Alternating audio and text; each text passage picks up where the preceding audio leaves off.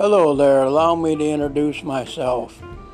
I am coming to you from Crossroad Baptist Ministry, where we feed the homeless people of the city of Detroit, and we have help our vets out also with food, clothing, and our senior citizens.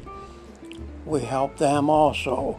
We have church Sunday morning, Sunday night, Wednesday night. We have been feeding the homeless for 5 years now. And myself, I have been ordained minister since 1985. And I wanted to introduce ourselves to you this morning. Thank you very much.